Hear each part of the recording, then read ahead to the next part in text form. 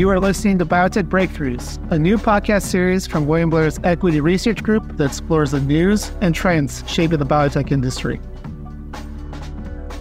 Welcome back for another episode of Biotech Breakthroughs. I'm Tim Lugo, head of Biotech Equity Research here at William Blair, and I'm joined by Sami Corwin, another analyst here on the biotech team, and we're here to discuss CAR T therapy for autoimmune disease.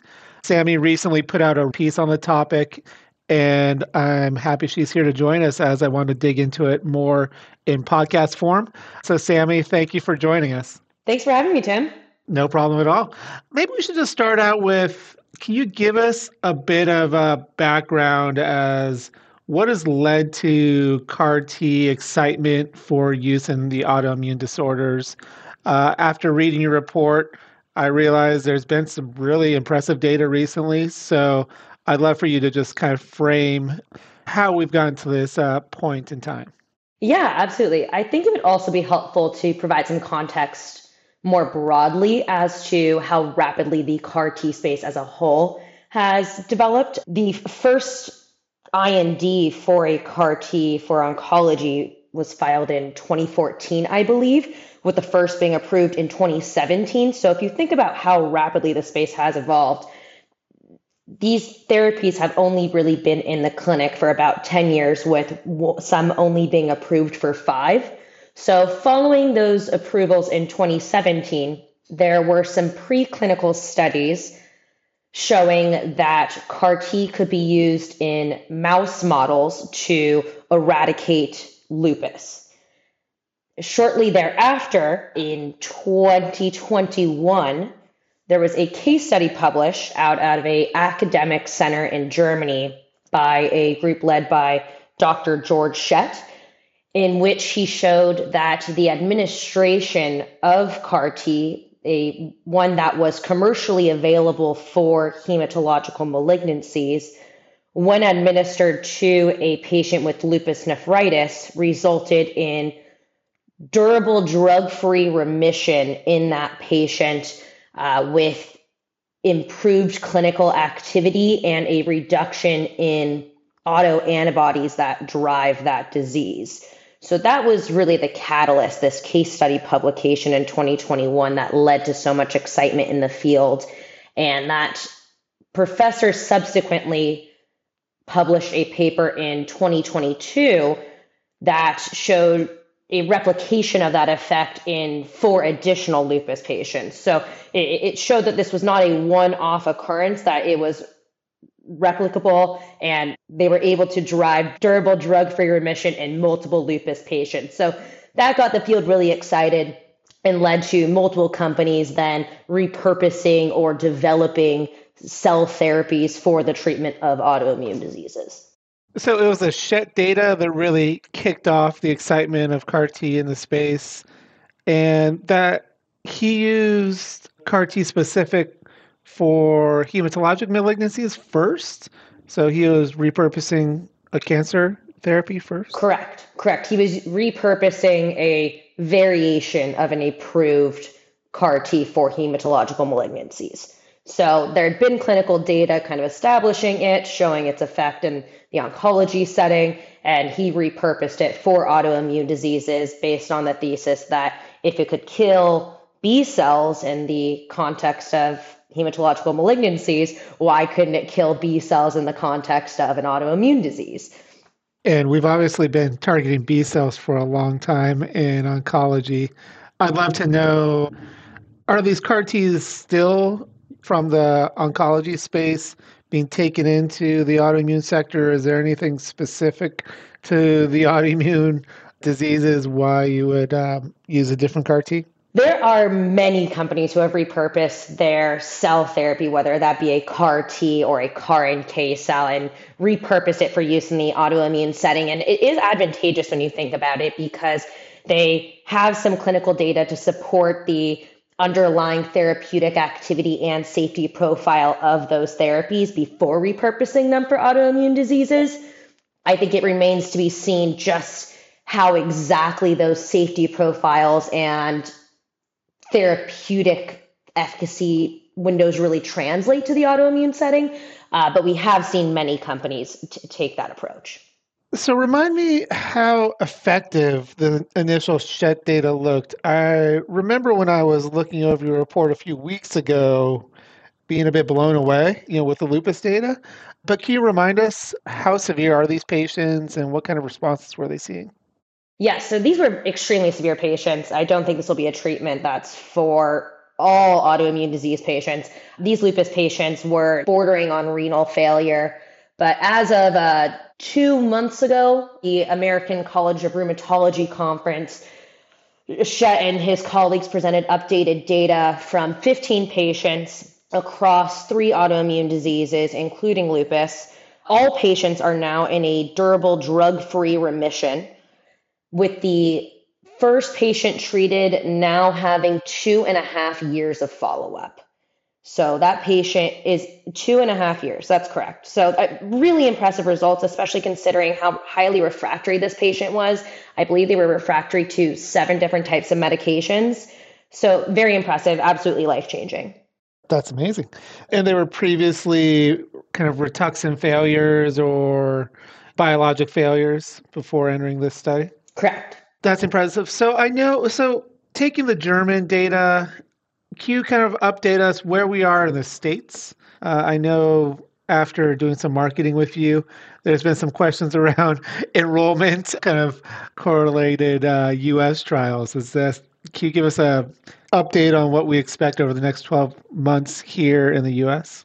Yes, so there is a number of companies that are now pursuing or advancing their CAR T or CAR NK candidates in the clinic for the treatment of several autoimmune disease, the most popular being lupus nephritis. So there's certainly some competition there regarding the enrollment of patients. And so we expect clinical data from a number of companies over this upcoming year. And which will be particularly interesting is based on Schett's data, we kind of expect that what these companies produce at 3 months will translate to what these patients' clinical benefit will look like over the course of the next year as well. So that's something that's differentiated from the oncology space. I would expect data it's going to be early data sets, 3 to 6 months likely from a handful of patients from each company. I think there will also be nuances in the baseline patient characteristics. So keeping an eye on that and looking at how that affects long-term clinical benefit will also be something we want to keep an eye on. It'll also be interesting to see if these companies are able to replicate the deep responses shown with Dr. Schett's data. There's absolutely some lingering questions as to whether there's some questions as to, given that was a single clinical trial site's observations, whether it will be translatable in a multi-site setting. Anything specific to the CAR T structure? You mentioned, CAR T and CAR NK cells are being used here in the States. Is there anything specific to those structures or those constructs that would make them less effective or more effective? I think the jury's still out on that. There is some debate as to whether the use of alternative signaling domains within the CAR structure will lead to a better or more tolerable safety profile. I don't think we have enough clinical data there yet to support that argument one way or the other. There's also an argument as to whether a NK cell may be more effective or maybe more appropriate than a T cell. And that argument stems from the fact that in the oncology setting, CAR NK cells have shown a more tolerable safety response compared to CAR T cells, and they are naturally allogeneic or off the shelf, so they could be more readily available for patients, because currently the data we've seen has only been from autologous generated CAR T cells. Okay, so that's interesting. It could be different than the oncology setting where the off-the-shelf products could have a little bit more of a role than what we've seen already in oncology, right? Yes, absolutely. And there's some differences in how these cell therapies are going to act in the autoimmune space versus the oncology space. For example, in the oncology space, physicians really want to see deep and durable elimination of B cells and persistence of the existing engineered cells or CAR T cells, whereas that doesn't seem to be the case in the autoimmune setting. We actually see a deep transient decrease in B cells, and then those B cells seem to reemerge in the autoimmune setting around day 100, with the CAR T cells also being eliminated around that same time frame. And that seems to be very important as well because we're seeing the reemergence of naive B cells, which effectively shows that these patients have been cured. The reemergence of B cells also decreases these patients' risk for long-term infections, which is a risk associated with long-term B cell aplasia. And maybe malignancy risk, right? Isn't there malignancy risk associated with, or at least questions around malignancy in the oncology space? There are some risks, there are some theoretical risks, secondary malignancies, and part of that is due to the therapies given to the patients before treatment with the CAR T cells.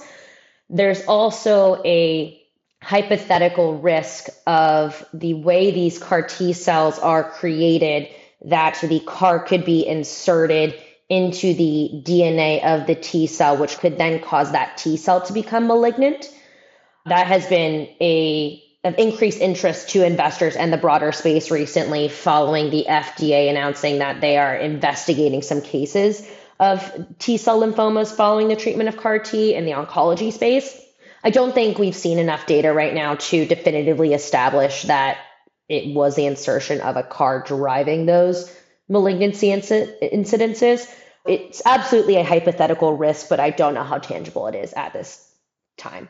But given that autoimmune patients are not going to imminently die in the next year compared to oncology patients, I think that the risk-benefit tolerance is slightly different. And that's why we saw a lot of those autoimmune companies' stocks get hit more severely after that FDA announcement compared to oncology companies. Yeah, that makes a ton of sense. There's also, was it less CRS with these autoimmune CAR Ts? Can you dig into that a bit? Why is that the case? We've seen in the hematology setting, I'm always hearing patients, essentially going through a lot of suffering before the efficacy is apparent. But that's obviously a little different in the autoimmune world. Yeah, it's a good observation, Tim. It's hypothesized that in the oncology space, these malignant B cells have a replication advantage, and that is what's in part driving the high level of tumor burden. And so there's a lot of these target cells, and when you put a CAR T cell in a patient to fight this massive army of malignant B cells, it's causing a dramatic increase in cytokines, which leads to a lot of these high-grade toxicities we're seeing. So as you said, the high-grade CRS, the high-grade ICANS. But compared to the autoimmune setting, these B cells don't have a replication advantage. So there are fewer of these target cells compared to the oncology setting. And so it's hypothesized that that is in part what is driving this lower occurrence of toxicity, lower grade toxicity, and also what's driving the decreased CAR T persistence, because those target cells, there are fewer of them and they're being eliminated much more rapidly.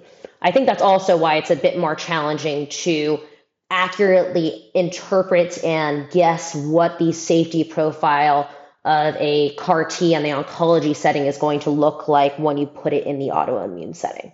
I think that kind of leads into 2024 and, really some clinical questions. As I was going through your report, I was wondering where these programs go clinically. Are they going to use placebo arms eventually? Will there be active arms? Will CD20 antibodies be necessary for comparator? Can you talk a bit about where you think the kind of clinical development path is for a lot of these products? Absolutely. So in most early stage CAR T trials, I expect these to be single arm trials. In most trials, patients will likely receive a standard preconditioning treatment of Cy/Flu, followed by the administration of CAR T cells. It is to be seen what a pivotal trial is going to look like. I would expect most of these patients have previously received rituximab and other biologics. The main question is how much the flu part of that preconditioning regimen is contributing to the overall efficacy that we're seeing in the autoimmune setting. Most of these autoimmune patients have been previously exposed to cyclophosphamide or Cy, but most of them haven't been exposed to fludarabine. So there is a lingering question that companies may have to run a placebo, put that in quotations, controlled study against fludarabine or Cy/Flu alone compared to Cy/Flu plus the CAR T to better hone in on the solitary benefit of the CAR T therapy. Has Cy/Flu been used in the past for autoimmune indications before we started using antibodies? And I guess how often is Cy/Flu used these days for these severe lupus patients or severe autoimmune patients? So Cy is pretty standard in the treatment of a lot of these autoimmune patients. So most of them will have been previously exposed to Cy. Most of them have not been exposed to flu or fludarabine. So it's really whether fludarabine is driving some of this efficacy is a outstanding question in the space. And I also saw as I was going through the report, you mentioned some of these products have dual acting strategies for BCMA and CD20. Are we there yet in knowing kind of which strategy is more efficacious, or do you have a sense of where you think the market will be heading over the next few years? Yeah, so to date, we've only seen data from therapies targeting single antigen targets. So we haven't seen any clinical data from these dual antigen targets in the context of autoimmune diseases, at least. We've seen them in the context of oncology. I think it's too early to say whether a dual target approach may be beneficial for some autoimmune indications over others.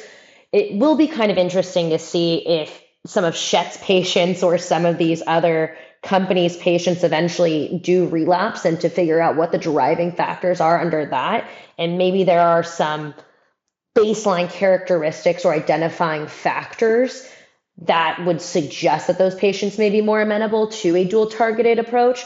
But at this point in time, I think it's too early to say whether they'll be more efficacious, especially when looking at Schett's data, where we're seeing a bit of a ceiling effect, right? It seemed to work in all 15 of these patients with very robust responses. So how much better can you get than perfect? So it might not be completely perfect when it translates into more patients. That's kind of something we always see in biotech, right? Exactly. And going back to the regional differences, so obviously the Schett lab and Germany has been leading the way with CAR Ts in the autoimmune space. Seems like there's going to be a lot of US trials reading out or beginning enrollment, and then we'll see more data over the next 1 to 2 years. As I was going through the report, I also saw a ton of Chinese studies. Is that something where we're going to get some data from that region that is kind of not expected, or someone shows up at a medical meeting with 50 patients of data? Can you just point to what do you think is going on there? Yeah, China's always had a heavy hand in the development of CAR T. I think they have used it plentifully both in the oncology and autoimmune setting as well. It tends to be a mixed bag there. I think that we've seen some really incredible data sets come out of China that have translated into commercial products. I think we've also seen some data come from single clinical trial sites in China that maybe have not translated as those clinical trials have expanded to US applications as well. So I think, again, it's too early to say. There might be some fantastic product out there, but I think it'll be really critical to have a multi-clinical trial site clinical trial to really establish the efficacy and safety profile of these products. And so we're seeing really effective data in lupus. We're seeing really effective data in, was it myositis? Where other areas do you think this is going to impact over the next few years? Yeah, we've seen some really great data in lupus, myositis, and scleroderma. We've also seen some emerging data in myasthenia gravis. And we've heard a number of companies are also pursuing CAR T in multiple sclerosis.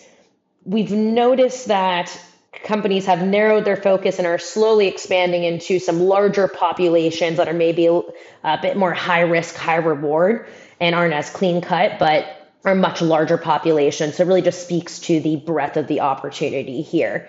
Based on my conversations with thought leaders and companies, that's just the tip of the iceberg, it sounds like. Eventually, a lot of companies would like to go into rheumatoid arthritis or fibrosis and some of these non-traditional or larger indications. I saw FAPCAR mentioned in your report, and that seemed incredibly interesting. If these fibrotic diseases have been very difficult to have effective therapies in, so this will be incredibly interesting.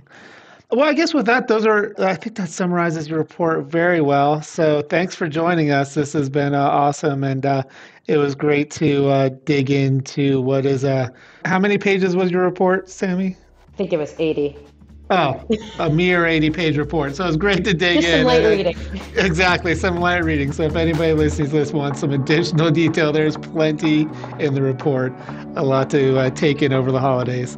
So thanks for joining us, Sammy, and we will be sure to hear from you more in 2024. Thanks, Tim. Copyright 2023, William Blair and Company, LLC. William Blair and Ardox are registered trademarks of William Blair and Company, LLC. As used on this podcast, William Blair refers to William Blair and Company, LLC, William Blair Investment Management, LLC, and affiliates. For more information about William Blair, go to www.williamblair.com. This content is for informational and educational purposes only and not intended as investment advice or recommendation to buy or sell any security. Investment advice and recommendations can be provided only after careful consideration of an investor's objectives, guidelines, and restrictions. The views and opinions expressed are those of the speakers and are subject to change over time as market and other factors evolve.